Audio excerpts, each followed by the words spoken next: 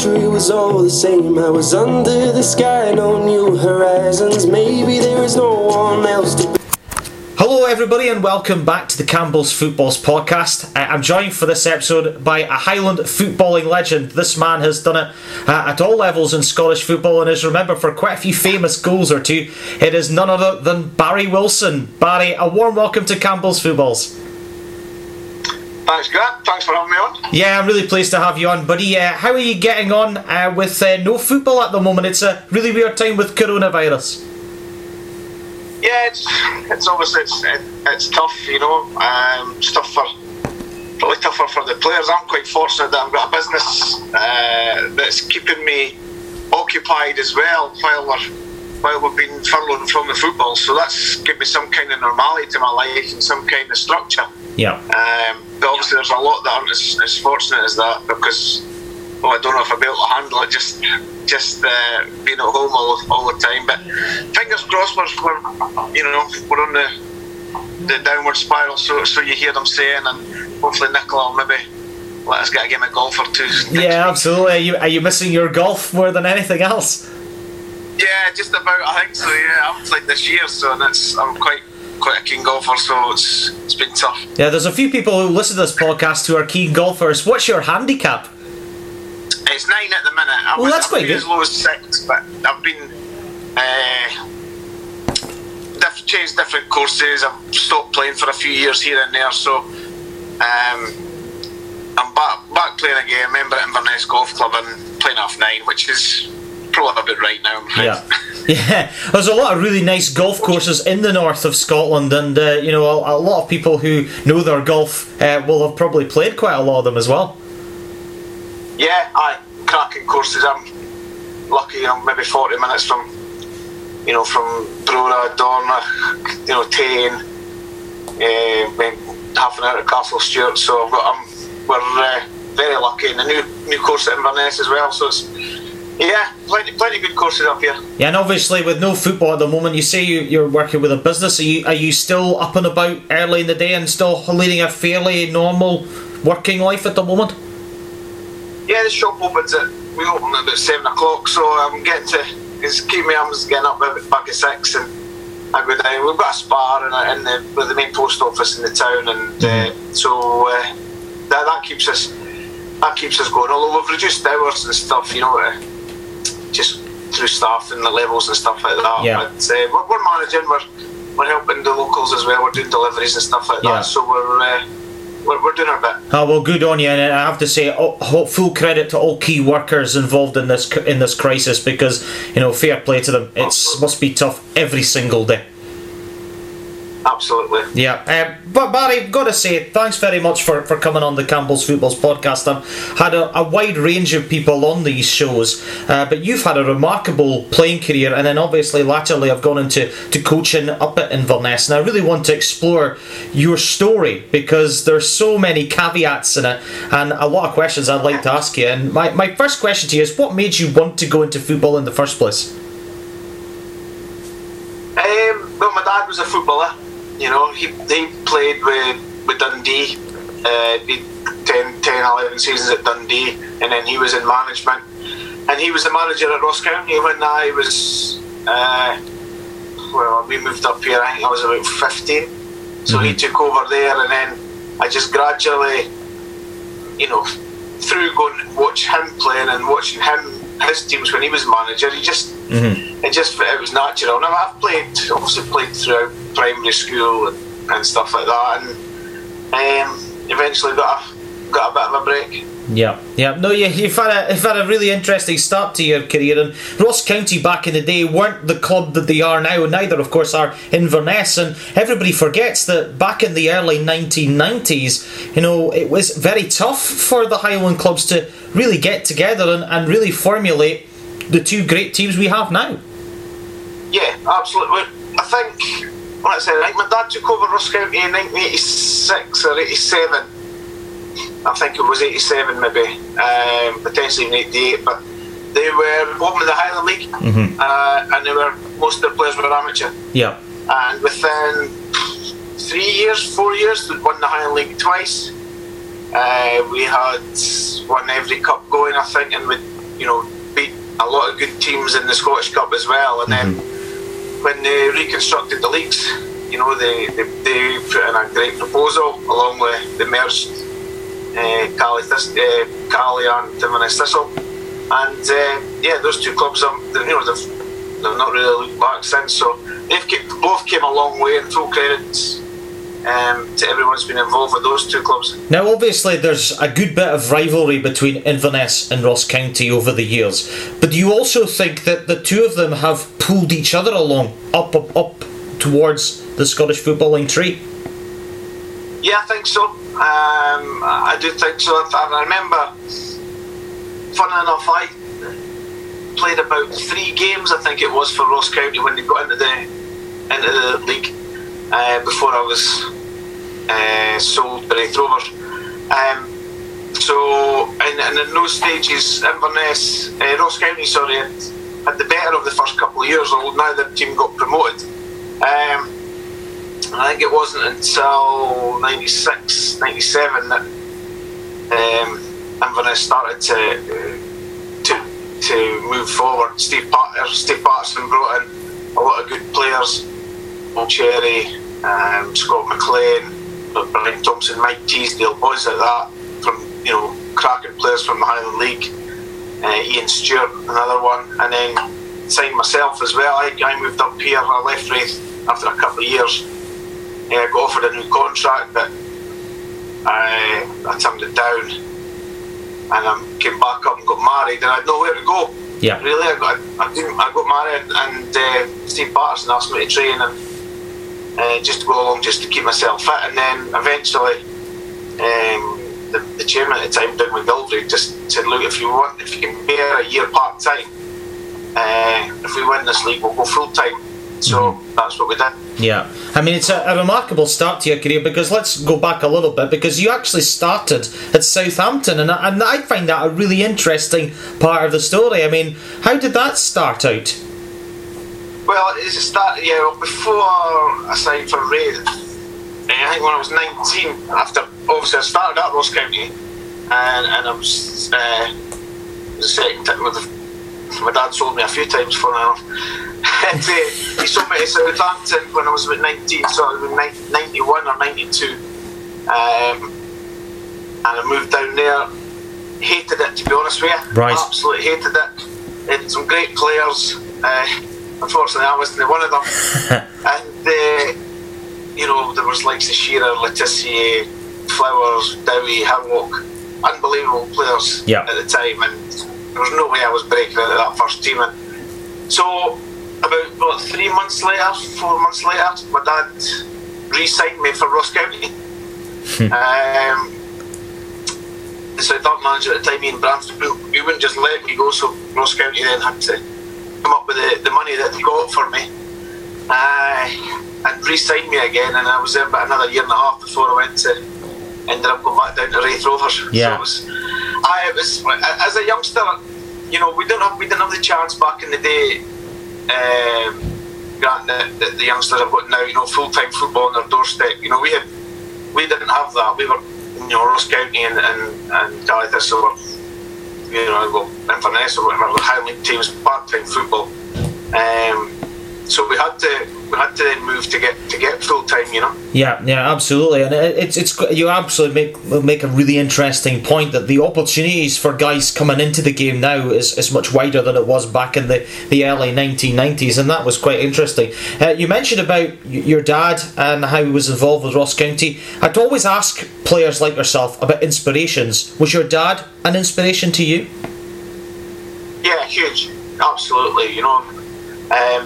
It was funny, he never pushed me, and back in the day I always felt that maybe should have done, right. And I also, was really interested, but he was just letting me find my way, find my position, found what I was good at, and it turned out that I was quite quick, so he turned me into a winger. I was generally a forward to start with, but he played me wide. Obviously I was just a youngster, 16, 17, so playing me wide. He put me to the local amateur club, and I was playing with So I was playing with the school one day, I was playing with the local amateur club, sometimes on the Saturday morning, and I was playing for Ross County in the afternoon, maybe being on the bench, play again on the Monday night for the amateur under 19. I played for about 4 sides, Right. and he just felt it would make me stronger. You know, I was going to these places, obviously being a Ross County player as well, and getting kicked up and down the place. But you learn to adapt, and so the way he dealt with it, or with me, was you know, was my inspiration really, and I've always wanted to try and improve him. He got a lot of stick for playing me back in the day. I got a lot of stick from county fans at times, sometimes deservedly so, and other times so because I was the manager's son. So I always felt I had to be better. You know, I had to work harder, and I had to just to keep improving all the time to stand still really, because people, you know, were kind of, you know, he's only getting a game because he's the manager's son and stuff like that, you know. Was he? So that was. Yeah. Was your dad critical of you in training? I wouldn't say critical, but he was probably, he didn't praise me, you know, as maybe as highly as others. But I wouldn't say, I wouldn't go as far as saying he was critical, but he always, you know, there was always something. But any real criticism sort of kept for closed doors at home, you know, and then things to work on and stuff like that. So that was kind of the way he was. He was very, you know, he was mild-mannered, my dad. And, he wasn't a baller or a shouter really anyway, you know, but coming home, he always worked better. He always worked in the disappointed aspect rather than the angry aspect. So well, that's very fair. Yeah, that's very fair. You made the move to Raith Rovers in '94, and well, what a fabulous time you had there, because you actually represented Raith in the UEFA Cup back in the day, and you know, that was a time where Raith were really flying in Scottish football. Yeah, it was. I played again. The story when we signed for Raith was we played for Ross County against Raith in the League Cup. I played quite well. Jimmy Nicholl phoned up 3 or 4 days later.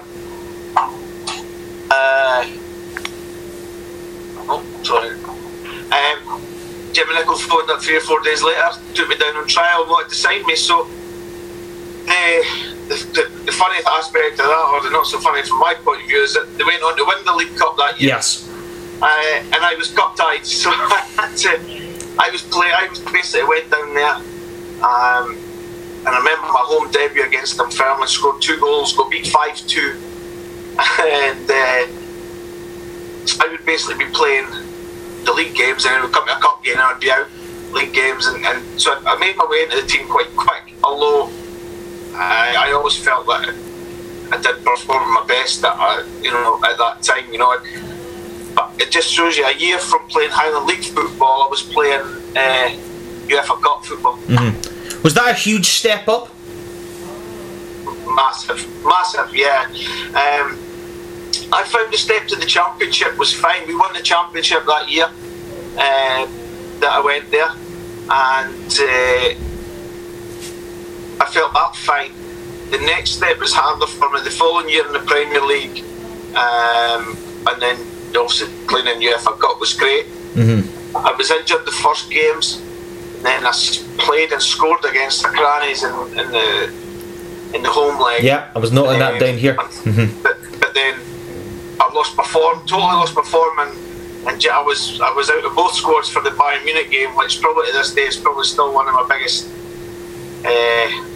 regrets or heartaches in football. Did you still travel with the team for the Bayern Munich matches? Yeah, I think in the days it was a 16-man squad, and we took 18 to the home game and 18 or 20 maybe to the away game, and I was in both squads and stuff, and just didn't even make the bench. Funny, in those days I always felt that you had a better chance of being in the starting 11 because they'd such a decent squad, and so that was hard to take, but from then I didn't really recover from there at Raith. And then Jimmy Nicholl left, and they offered me a new contract, but I wasn't particular. I was getting, as I said, I was getting married in the summer, and I just needed a fresh start, I felt. Yeah, talk to me about that Raith Rovers team, because I was just having a look at this earlier on, because I was only 3 or 4 at the time, and players like Danny Lennon, who are now gone into management, were in the team. Gordon DL was in the team, obviously, was a manager and now is a pundit. I mean, very interesting squad of players Raith had back then. Yeah, Stevie Crawford as well, the fellow manager. Right. Jason Dare, who's his assistant. Davey Kirkwood as well, who's has a spells management. So yeah, with really good squad. Colin Cameron as well. So great, really good squad. Good with a great team spirit. We were a really young side as well, and like I said, thoroughly enjoyed it. But I just felt like I didn't. It was probably the poorest football of my career. But as I said, I just felt that the jump from playing Highland League football and one season to maybe a season and a half down the line. I mean, our first 2 games when we won the league, we got promoted. So the first 2 games in the Premier League was away to Rangers, home to Celtic. Rangers were parading boys like Gascoigne and Loudrop, and Celtic and Van Hooijdonk and Cadet and all these guys. And I'm a year and a half away from playing at Rothes, or it was quite, quite surreal, but I found it hard. Yeah, on reflection, did you think that maybe you'd never sort of mentally prepared properly for that step up, or can you not kind of foresee that coming? Well, I was hoping, obviously, that I said the step to the championship felt fine. I didn't feel like my depth at that level, and probably, if I'm being brutally honest, I probably didn't work hard enough. Right. Thinking back, I could have been back doing extra, but it just, maybe in those days it wasn't. No one really did it. You hear of it now, boys going back in the afternoon and doing this and that, but I probably didn't work hard enough at my game, to be honest. Yeah. I mean, it's a very fascinating time being a Raith Rovers fan. Let's talk about Jimmy Nicholl before we move on. I mean, he's had a remarkable career in Scottish football. But what was he like to work with? Brilliant, absolutely brilliant. So much time for him. He did try and encourage me to work harder. Sometimes he would take me, we would go onto the pitch for a chat. If I felt, I hadn't played Saturday, what was the reasons for it? We'd just say, grab a ball, we'd go out and we'd just kick a ball about, and then we'd go and sit and have a chat, and he would get me to work on little bits. But great guy, and I was part of the reason I didn't sign again. Obviously, Jimmy left for Millwall. Yeah. That season, or the next season, and obviously then he took Steve Crawford and Jason Dare and Dave Sinclair with him, and I think then that kind of broke up the team spirit, and like I said, it wasn't quite the same without those players and without Jimmy. I mean, Jimmy, for example, he actually spoke at my testimonial dinner for me. Right. He was once you know him, he doesn't forget, and he did that for me for nothing as well. He didn't charge me a penny. I spoke to him, he was assistant manager at Elgin at Dundee. So I'm still keeping in touch with him in that, and it was great. It was, honestly, I couldn't speak highly enough of him. Yeah, fantastic. You make the move up to Inverness in '96. I mean, do you almost have to kind of pinch yourself and look, when you look back at your time at Inverness, both periods, but certainly the first time, just think how well or how enjoyable was that experience for you at Caley? Yeah, let's say the first year when they were building the new stadium, just started building the new stadium. So I played a few games at Telford Street, but we were training at a rugby club and with maybe 50 square metres of pitch to use, and you think from there to how quickly they got into into the Premier League within 10, 12 years. So, yeah. I mean, amazing really, and like I said earlier, credit to everyone that was involved with the club. I moved up, I got married, and then Pell just asked me along to train, and then we eventually signed and romped the league that year. I think we won the league with 4 games to go, with such a strong squad. So that was me sort of. I came back to that level, and again, probably because my confidence wasn't quite there. Didn't have the best of seasons. I had a little injury that year. That I was quite fortunate with injuries throughout my career, but that year I was maybe out for a couple of months, and I think I only scored something like five goals in my first year in that division. Yeah. And it was probably a case right throughout my career. It just gradually kind of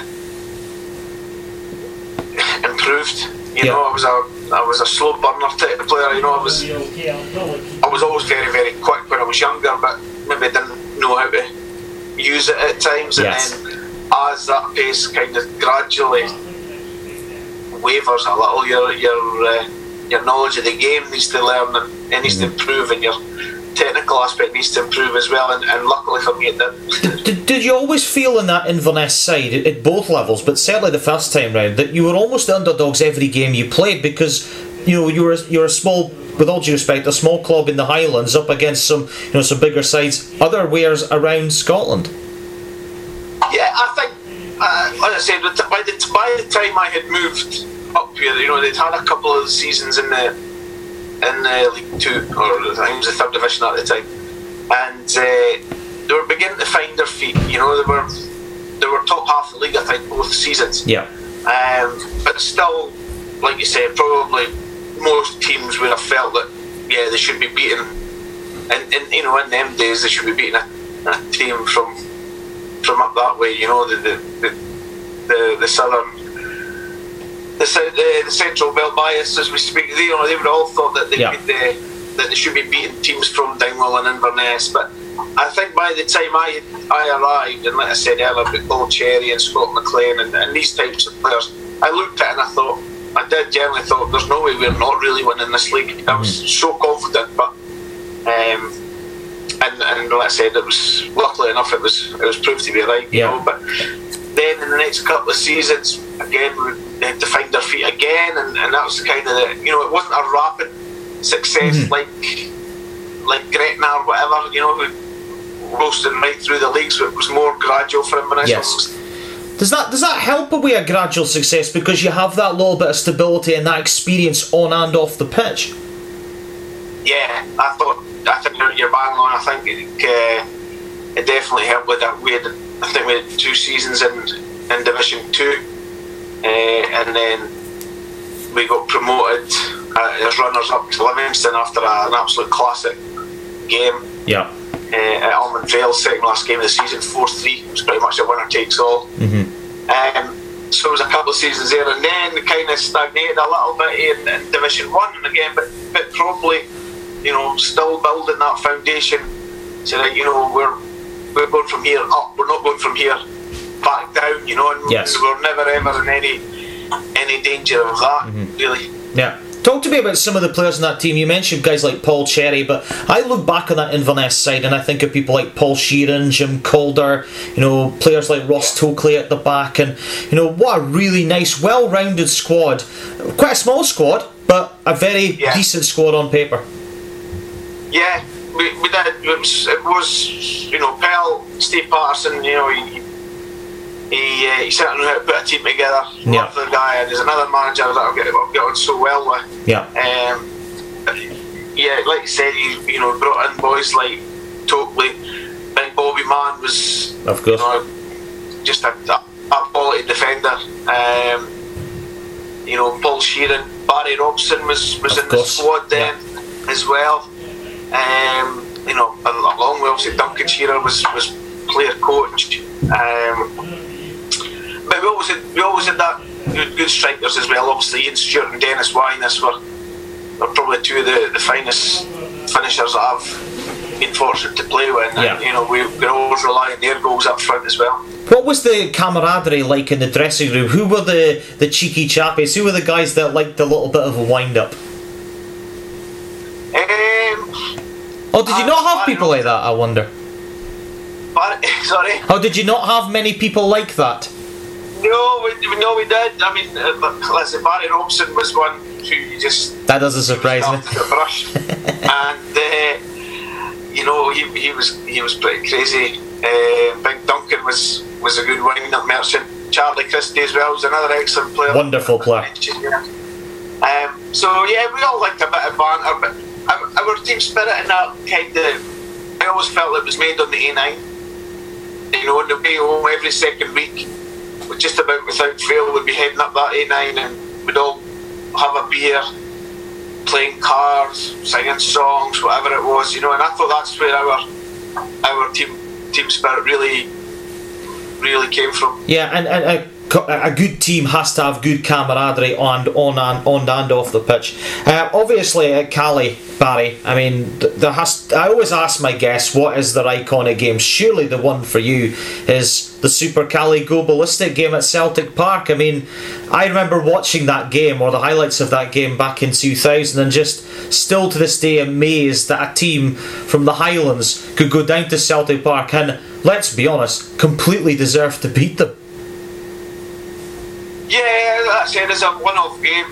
Definitely the iconic game. You know, it's the one that everyone speaks about, and rightly so. Like you say, at the time I think we were maybe either 5th or 6th in the championship.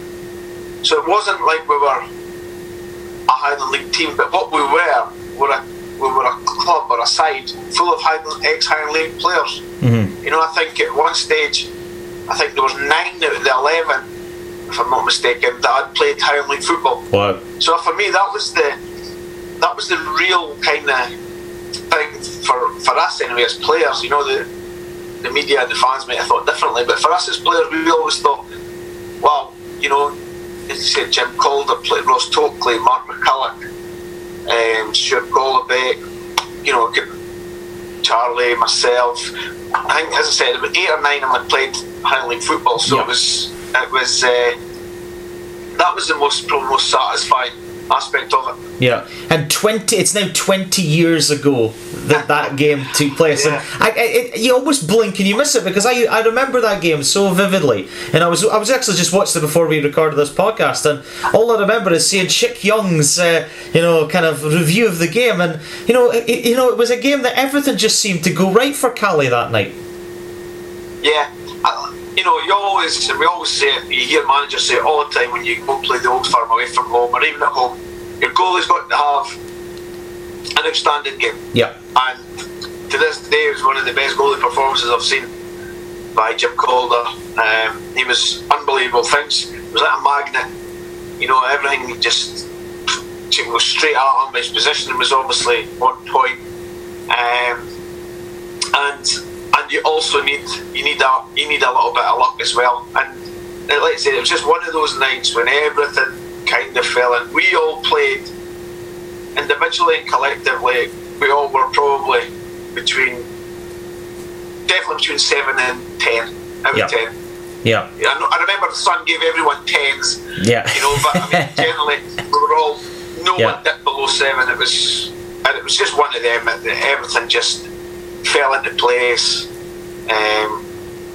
It was a phenomenal night. Describe your emotions when you head in the opening goal, because I was watching the highlights and it's a cracking header. And remember, Jonathan Gould was Celtic goalkeeper at the time, and he wasn't that bad in between the sticks for Celtic.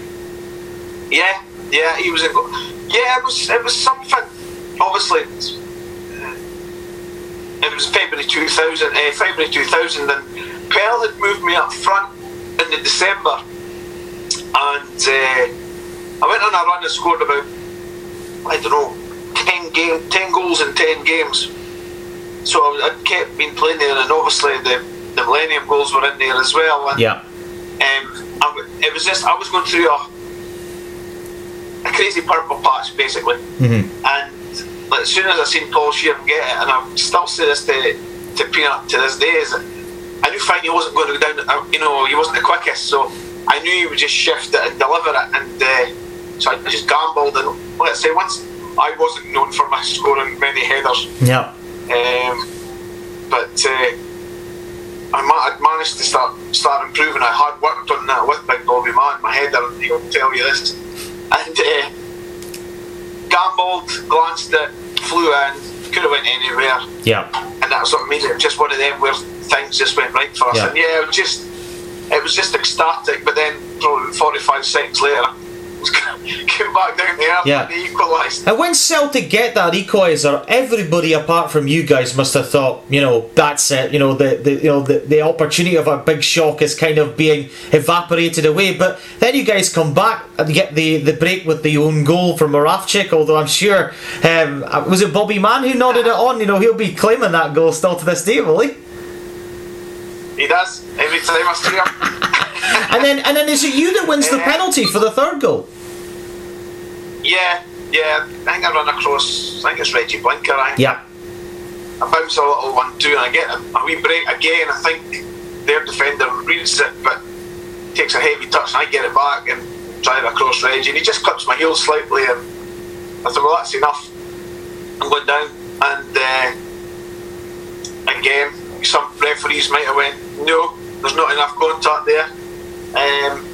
But Dougie McDonald gave us that, and then Paul Sheeran stuck it away. Yeah. Great, but I still maintained until about the clock hit 90 and we're 3-1 up. I wasn't convinced we wouldn't. Yeah. At 3-1, I generally thought the board would be happy because I think the Worsfold gets a replay. Mm-hmm.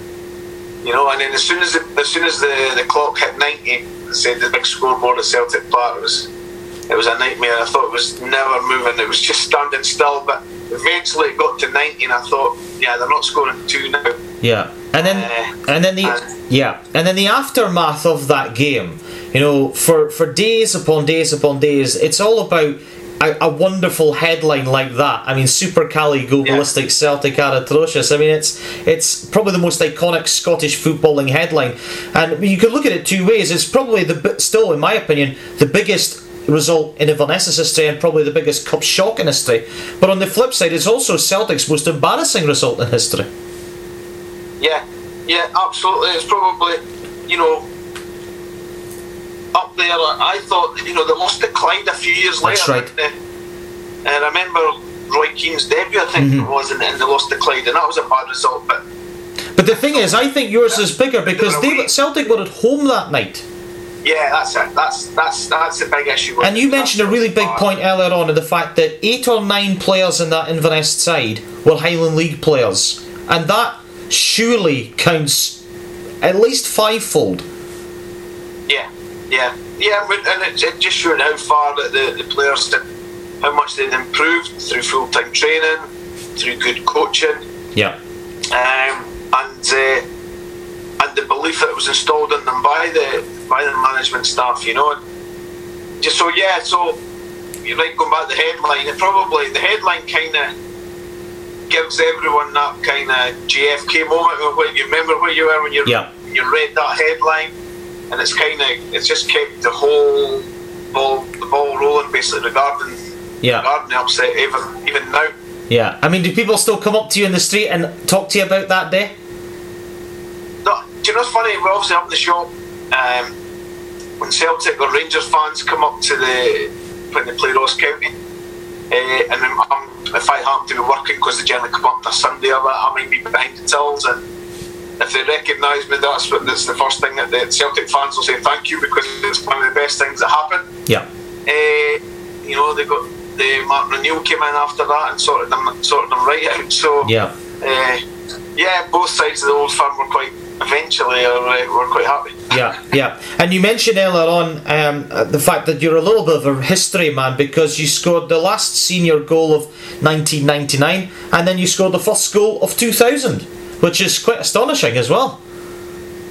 Yeah, again, it was just that little sort of spell. I was right in the middle of that little spell, and just things were going for me.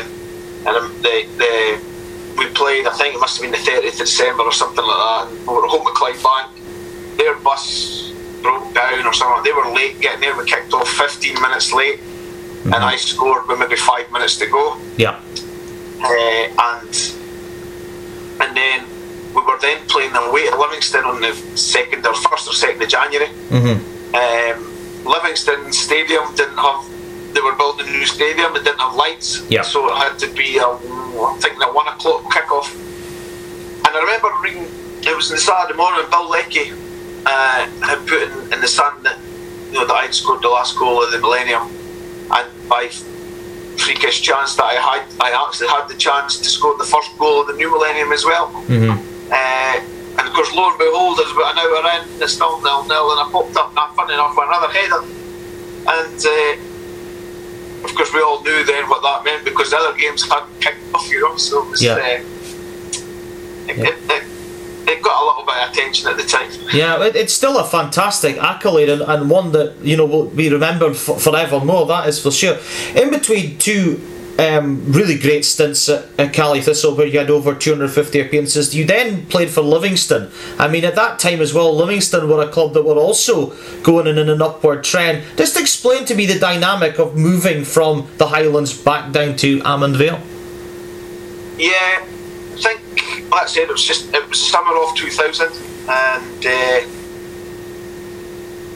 Livingston and Inverness had been kind of battling right throughout, the second division and then the championship as well. And Inverness were a little bit strapped for cash at the time, and Jim Leishman, I think they had an idea to weaken the other side. I've never had it confirmed, but they signed. So they came in, and I think they paid. I think it was 100,000 they paid for me, and then they signed Mark McCulloch, and they then signed David Zauser as well from Inverness. Went and signed David Hagan and Scott Crabb from Falkirk, and about a month into the season they signed Steve Tosh, Marvin Andrews and Alex Burns from Wraith Rovers. So they really crippled, three of their opponents. And so their real only test was Ayr United were putting a little bit of money in at the time. And they signed the likes of Paul Sheeran, Eddie Annan, these types of guys. So there was basically going to be a shootout. But the squad that Livingston put together was unbelievable. It was about a 25-man squad, but everyone expected to play on Saturday. Yes. It was nuts. And then obviously we went there, did reasonably, obviously won the league that year, with, I think it was with a game to go. Funnily enough, we won it at Inverness. And it was just, it was great times, great, a really, really good set of boys. And then obviously then the dynamics changed a little bit after that. They went down the Foreign Legion route, which was fine as well. Thoroughly enjoyed playing with a lot of top players. David Fernandez obviously was one of them. He's one of my favourite players in Scottish footballing history. I mean, I think he's a really flashy player, and he's a little bit of an icon at Livingston, David Fernandez. Oh, he was phenomenal. They had 2 seasons before he signed for Celtic for about $1 million. But I mean, David made us so much space. It was unbelievable, because he'd take 2 or 3 defenders away with him every time. And he was strong as an ox as well, apart from being skillful. The amount of times he would take 2 or 3 on and he would hold it up, and then all of a sudden he would just pop it in behind and you'd be through and goal, or Sell, or David Bingham or David Sousa. And David Bingham was a great player as well. Forgot about him as well. And even looking through that team, just having a look at it just now, obviously you had Alan Main in goals as well around about that time as well. He was a fabulous keeper. Alan Main, he came in the following season. We had we had Ian McCalden and Neil Alexander to start with. And then we had Javier Sanchez Broto. That's right. And then Alan Main came in the third year as well. But so I mean, again, the squad was just, it was unbelievable. Stuart Lovell came in, we signed Keno, Kino Cabrera was a phenomenal player. It was a great time. Loved my time at Livingston. I really did. It was, but it came to an end probably more in the boardroom when they decided to try something different and bring in a Brazilian coach. Yeah. Marcio Barrelos or whatever I think his name was, and it wasn't for me. Yeah. Wasn't for me. Yeah. Yeah, no, I can totally understand. I mean, let's speak about Jim Leishman, because another iconic name in the world of Scottish football. I mean, what was Jim like to work with? Great. I got on great with Jim. Jim was, back in the day, Jim was a kind of pal of my old man's as well. So, okay. My dad worked for Jim for a wee while when he was at Dunfermline. My dad was, I think, was chief scout event. He'd done a wee scouting from. So I got on great with Jim. I'd known him for years. Jim was actually, back in the day, I don't know if you remember, he was manager of Inverness Thistle for a while. Yes. I vaguely do, but yes. And he tried to sign me for Inverness Thistle, and I was close to signing for him when I was going through a tough time at Ross County with the fans and stuff. So he always wanted to get me, try to sign me for Dunfermline, eventually got me to Livingston. But just a character. But he was all out to do his stuff. He needed someone beside him, and for me, one of the best coaches I worked for, Davy Hay, beside him, along with John Robertson, obviously as a coach. It was, and Alan Preston as well. They had a great backroom squad. Yeah. I mean, it was a fantastic time at Livingston, and then you made the way back up to the Highlands to rejoin Inverness under John Robertson. I mean, Robbo, is another iconic name in Scottish football. Obviously, he's at Cali at the moment. He's still working with him. I mean, what is Robbo like? Because he's been there, done it, got the T-shirt and more. Aye, I should tell you as well. He's brilliant. I mean, he eats, sleeps, breathes football, scoring goals. What he was like as a player. He's all the time footballist, and he's so enthusiastic about the game. It's incredible. Yeah. Back in the day, it was actually Graham Bennett, the chief executive at the time, phoned me up when I was at Livingston when they were going to appoint a new manager. Patterson had left for Aberdeen, and said, "What do you think?" I'm thinking about John Robertson. I said, 100%, absolutely no doubt. He's so ambitious. He's hungry, and his contacts in the game are second to none. Yeah. They really are. But so he went there, finished the season off, and then he came, and then he signed David Bingham, and then he signed myself just before the transfer window in 2003,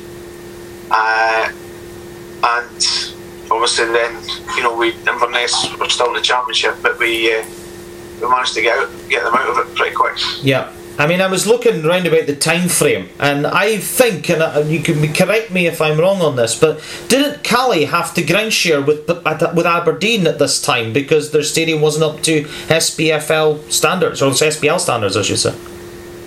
Yeah. So, as I said, myself and Bingy rejoined Inverness, who were still a really good championship side. So we won the championship that season. Last game of the season against St Johnstone, we won the trophy. But at the time when we won the trophy, we weren't sure whether we were allowed into the Premier League or not. Mm-hmm. The directors had to come up with some kind of plan because it was to be all-seater stadium. So they came up with an ingenious idea of ground sharing with Aberdeen. Mm-hmm. Now, so playing your home games 3 hours away. Yeah. wasn't ideal. No. And luckily, I think everyone got together and said, like, okay, come January, you played everyone away from home, you played everyone at home. Inverness had got two temporary stands, got it passed, and then in the January we were able to play home games. Yeah, that must have been a really frustrating time not having to play half those home games at Callow Thistle and having to play them in a different city altogether.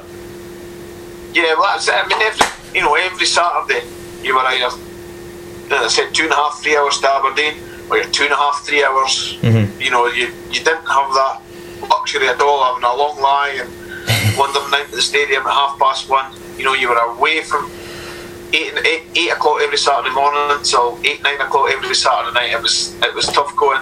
Yeah. And although again, but once we were more professional, obviously the drinking on the bus and stuff like that stopped. But it wasn't great. And as I said, luckily, the board eventually got up. As a temporary stance. Yeah. It's a really interesting period, and then you then went to Queen of the South in 2008 for a short period of time. Again, a fair distance from the Highlands down to Dumfries. I mean, what was the reasoning for that? Well, obviously 2008, I was 36 and still performing, but I wasn't getting a game at Inverness. Craig Brewster was. Imagine my contract came to an end in December because I got a 6-month extension, and came to an end in December, and they just told me that they weren't going to renew it, which was fine. It was his right to do so. And again, I'll go back to an old teammate, Steve Tosh from Livingston, who kept in touch with. I still do to this day. He's one of my best mates. He was at Queen of the South, so he told Gordon Chisholm that I was available. Gordon Chisholm phoned me up that day. It was the day that I actually got released. I'd phoned Tosh and said, "Yeah, that's me away," kind of thing. Yeah. And that night, Gordon Chisholm said, "Do you want to come down and play for us?" Of course, I hadn't even given it a second thought. I just went, "Yeah, that sounds fine." I wanted to get back playing. Didn't even think, "Well, just wait and see if there's any other offers on the go," And then a couple of days, I think a day later, it was actually Jockey Scott phoned me from Dundee, and in all honesty, that would have been a little bit better for me. Yeah. But I went to Queens and had a great year. I loved it. Scored a few goals for them.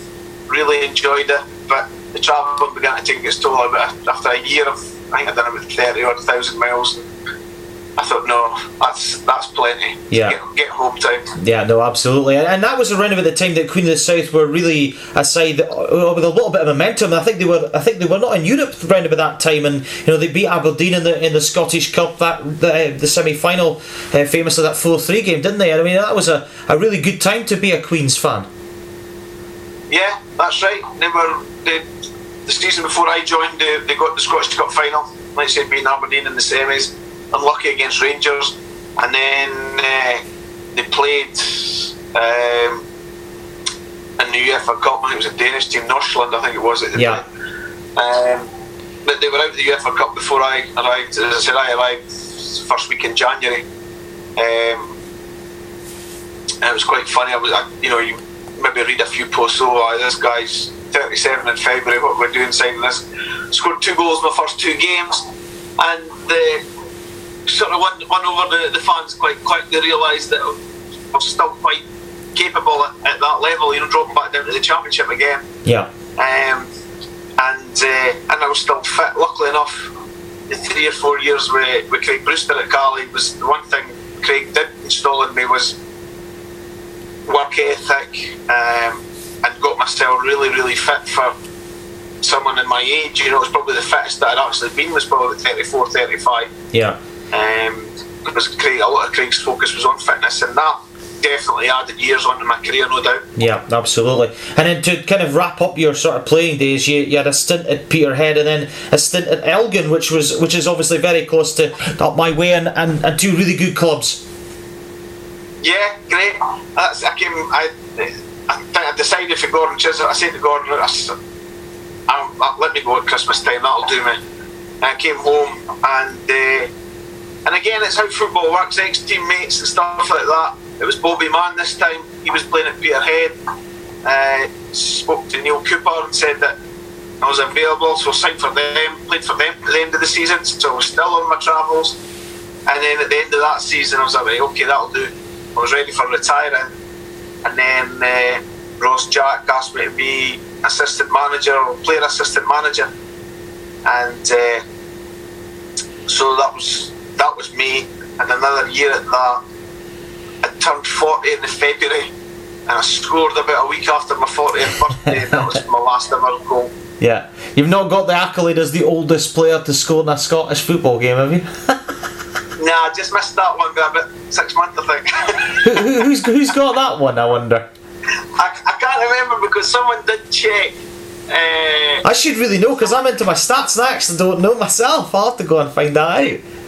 There you go, there's one for you, Grant. But I think someone did check, but there was someone older, thankfully. Yeah. That would have been a nice wee other accolade to add to your already fabulous connection. Yeah. Barry, you've done a stint management as well. Did you always feel that you would go into managing and coaching after your playing career? I did. I think towards when I was at Livingston, and I was at Livingston at 28, 29, you kind of hit that nearly that 30 mark and you go, oh, how much longer have you got? So I did my badges while I was still playing. And then obviously then I started to see the game from a coach's aspect, which actually improved me as a player, which is why I think I kind of got better wage because I started learning the game more. Yeah. And so I had that in my head, yes. Obviously I always wanted and always felt, I was hopeful that something would happen at Inverness, playing 35, 36, I was hoping there might be a player coach role there.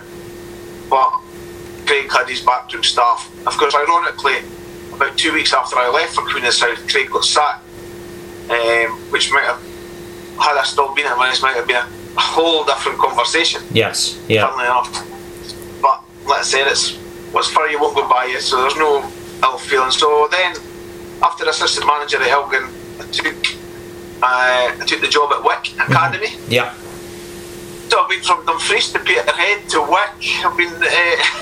You've been all over Scotland, man. yeah. I liked the car journey. Yeah. So I took the Wick job, loved that. Really enjoyed the time at Wick. We had a really good season. And then I got approached by Queen of the South to take the manager's job there, and I thought, no, my time travelling's done. I'm finished with it. Yeah. I would rather not be a manager than have to do that again and move the family. So turned that down, and then the Elgin job came up. Ross had been sacked, and then Elgin approached me, and I took the job. Not reluctantly, but I knew how hard a job it was. But I did feel, having sort of turned down Queen of the South, if I don't take this, I might, it's another. I need to take the step up. Mm-hmm. And didn't. I tried to do things too quickly, Elgin. I tried to turn them around too quickly. Yeah. Regarding the player base was 80% south. I tried to build a north-based squad. I tried to flip it 80-20. Yeah. From 20 to 80, and I kind of got there, but I expected immediate results, and it didn't come. And I got what I felt was actually a decent squad developing, but couldn't get results. And I thought, no, do you know what? Nah, I'm not going down this route. I'd had enough. It was affecting me, my home life. Right. I was taking it out on the wife and the kids, and that wasn't me. So I resigned after about 9 months. Yeah. 9 months maybe. Yeah. And then went into, luckily enough, fell into a job with the BBC on the co-commentary side and the analysis side. Yeah, I mean that it's a really interesting dynamic, the physical and mental side of the game, and more footballers and ex-professional footballers notably always talk to me about the great times they had and the great highs that you have, but also a lot of them are very open about the tough times, and it's really interesting to see that dynamic from yourself, Barry. I'm really interested to hear that story. I was lucky in my career. I was obviously quite successful playing at levels where I could be successful. I think I won 3 championships won third division, a couple of Challenge Cups. We finished third in the SPL at Livingston. I kind of that, I'd never been relegated, anything like that, and then all of a sudden I couldn't get results at Elgin and something I maybe just didn't know how to change it. I was trying too hard. I wasn't trying hard enough. Yeah. And it started really getting me. I'd be on the phone to John Robertson every Saturday night, and he'd be like that. He'd be wanting to go off the Keswick Bridge or whatever. He said, as soon as you get the Keswick Bridge, switch it off and concentrate on your home life. But I couldn't switch it off. Yeah. I took it home with me, and luckily I didn't have a cat, or it was if might have been. But that was how bad I was. That was how bad I was feeling. I was also starting my business. It started, and it was beginning to affect me in that line as well, where I wasn't spending enough time there. And I just thought, do you know what? Nah, don't. I didn't need it enough. Yeah. And then I didn't need it affecting me that way either. Yeah. I mean, yeah. You mentioned very quickly about the co-com side with the BBC. Was that something that entered your mind? Can I cut you there for a second, Grant? Yeah. Can we do this question again? Yeah. I'm going to run out of charge, mate. I need to get my charger. No worries, I'll just pause it. Yeah, the co-coms thing, Barry, was that something that caught your attention? Did you fancy going down that route at all? I had done a little bit for MFR with Ian Auld when I could, after I sort of finished playing. And then, fun enough, the reporter, lad Martin Dowden from the BBC, came to interview me after I resigned from Elgin. And he just said, what are you going to do with yourself now? And I said, we did an interview kind of like this, a little bit about my career. And I said, I don't know, I'm away to get a new operation. I was going down to Glasgow to get cartilage tidied up. I said, I'm going to get that done before I do anything. This has been annoying me for years. And I got out of the operation and I got a text from him to say, do you want to do open all mics on Saturday? Yeah. And I said, yeah, great, brilliant. And then, so I got into that, which I totally loved doing, watching football. Things that I've always loved doing, watching football, talking about football. Getting paid for it was helpful. Yeah. But it was, and also gave you a little bit of balance to your life, where I was, I knew where I was going to be that Saturday. I was either just generally going to be either at Ross County or I was going to be in Inverness. BBC they were great that way, they were obviously cut down on travelling. Why would they send someone up here from Glasgow when I could cover either game? Yeah. And he said, you speak quite well, blah blah blah. I said, well, I'd done training for media actually, but never sort of used it. So when Martin asked me to do it, I was like, yeah, great. And as I said, totally loved it. Totally loved. I knew fine that on a Saturday night, didn't matter. I wouldn't be up off the stair. I wouldn't be down on the floor. I would be level, which is where I like to be. Yeah. No, it's very interesting, 'cause I like the open all mic segment on Sportsound, and Richard Gordon really runs a great ship there. Yeah, really good. So brilliant to work with. Really good. What a professional he is. Yeah, and made me so welcome. He always knew when to bring you in, and a lot of time for Richard. I must admit, he was great. Yeah. As they all were. You mentioned Chick there. Working with Chick Young and as well. He was just the whole crew. They were so friendly, and it just felt natural. You were dialing up, and then your first couple of weeks you might be a little bit nervous, and you would maybe not say very much. But then once the confidence starts, a wee bit like every new job and stuff, you would start throwing in some quips here and there, and joining in the banter, and yeah, I loved it. Yeah, and we're obviously coming to the end of we're coming to the end of the podcast, Barry. I've really enjoyed our discussion. You're currently at Cali as a coach. Is that working with the first team and the under-18 squad? And I always ask at the end of this, about the future for the people I'm speaking to. What does the future like for yourself? Obviously, we're in this coronavirus at the moment, but post this and when football comes back, I mean, what does the future hold for you? Well, fingers crossed that, listen, it will come back. There's, hopefully everyone comes out of it. Every club comes out of it. All the players have jobs to go back to. That's the most important thing at the minute. But I was delighted. Like when Robbo asked me back 2 years ago, when he obviously took over and Brian Rice left, and he asked me to come in and take the under-18s but combine it with the first team. Did that the first year, and then last year I was more with the first team last year than under-18s. And then next year again, who knows? I've got another year of my contract to run. Really enjoying it. I love the buzz again of a Saturday, but it's not as there's a difference between being a manager and a coach. It's it's slightly easier to switch off. Yes. And maybe that's just a little bit more experience as well. But I mean, to give people an idea, as when you're a manager, if you win a game of football, the first thing you think about, or roughly the first thing you think about, or when all the furores settled, but the first thing you're thinking about is your team for next week.